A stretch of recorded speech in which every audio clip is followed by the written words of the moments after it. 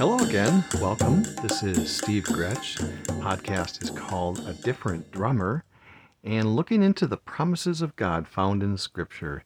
It's been a wonderful journey. I think, pretty close to 200 episodes and almost 2 years, end of May.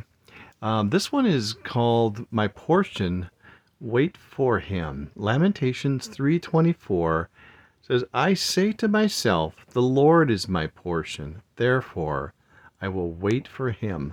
I think I've done something before on the Lord being our portion. But you know what? It's just worth going over it again. It's just wonderful. The words I say to myself, it reminds me of my brother. I don't know why. This just kind of triggered an old memory. My brother used to say, I said to myself, self? And he thought that was so funny, and I still use it to this day. I don't know why, but it's just kind of cute, and I don't know what it has to do with this podcast. But when it said, I said to myself, the point is, the Lord is my portion, and I will wait for Him. So, anyways, I better move on. The Lord is the self-existent one. He is eternal.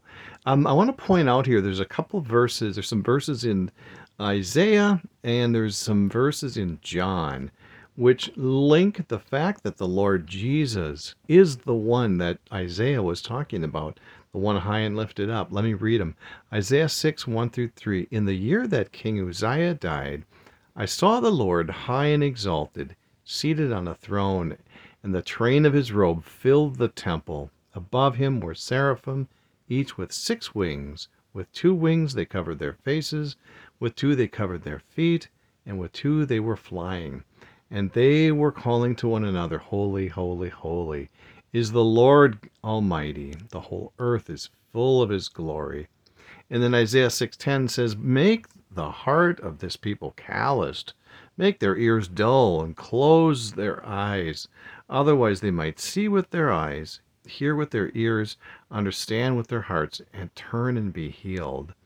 And the linking verse in John 20:40-41 says, he has blinded their eyes and hardened their hearts, so they can neither see with their eyes nor understand with their hearts, nor turn, and I would heal them. Isaiah said this because he saw Jesus' glory and spoke about him. Isn't that amazing? Isaiah saw that Jesus was high. He's the one whose robe filled the temple, and above him were seraphim, each with 6 wings. That was Jesus standing there, the Lord, high and lifted up. And I bring this out because the Lord is my portion. The Lord, and we're talking about Jesus. Isn't that wonderful? I just want to establish that. I love talking about that. The fact of knowing his name. That's my purpose in these podcasts, are to know his name, to know the gospel, and to know his promises. And they're so amazing. They're describing who God is and what he has done. This is Jesus, who is the high and lifted up one. So we talk about he's the one that is our portion.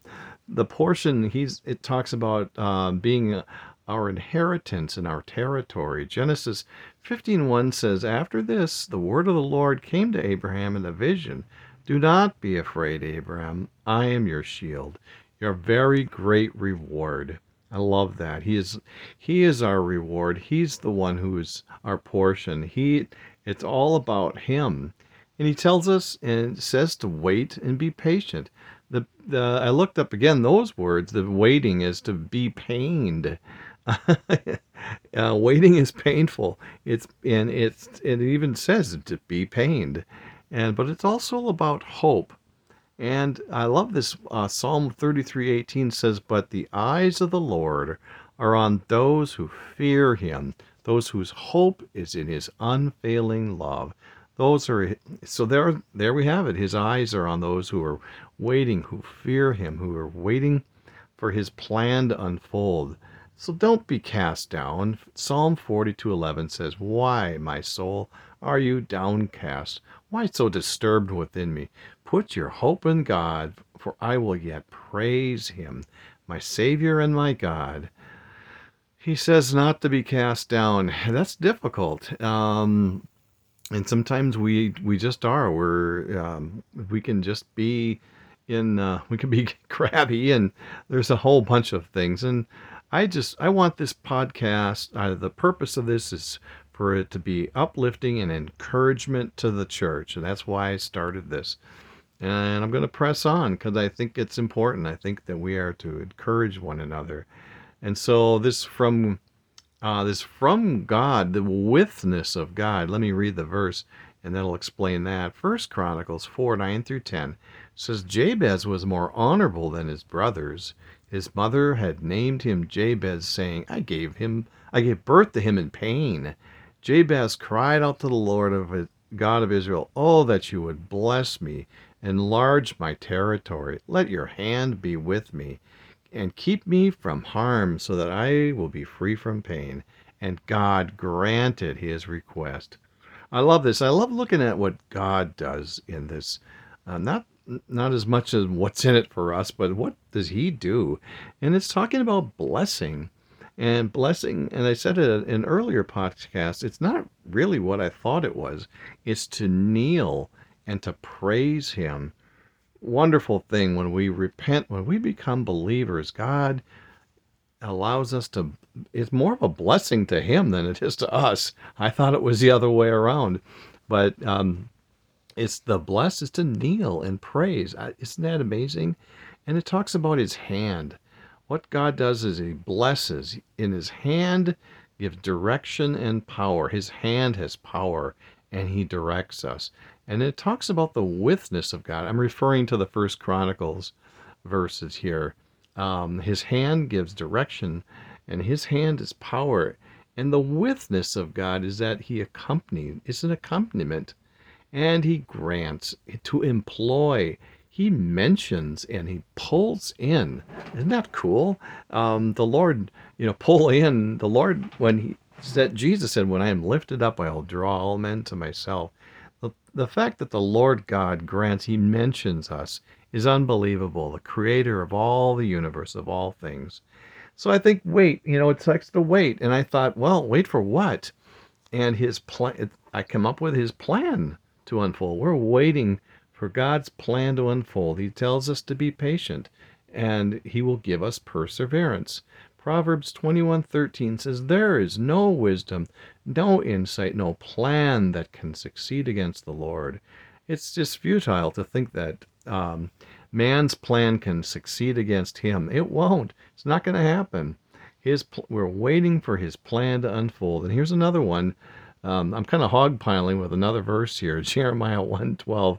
The Lord said to me, You have seen correctly, for I am watching to see that my word is fulfilled. Isn't that cool? The Lord he's involved. He's involved in our lives, and he's accompanying.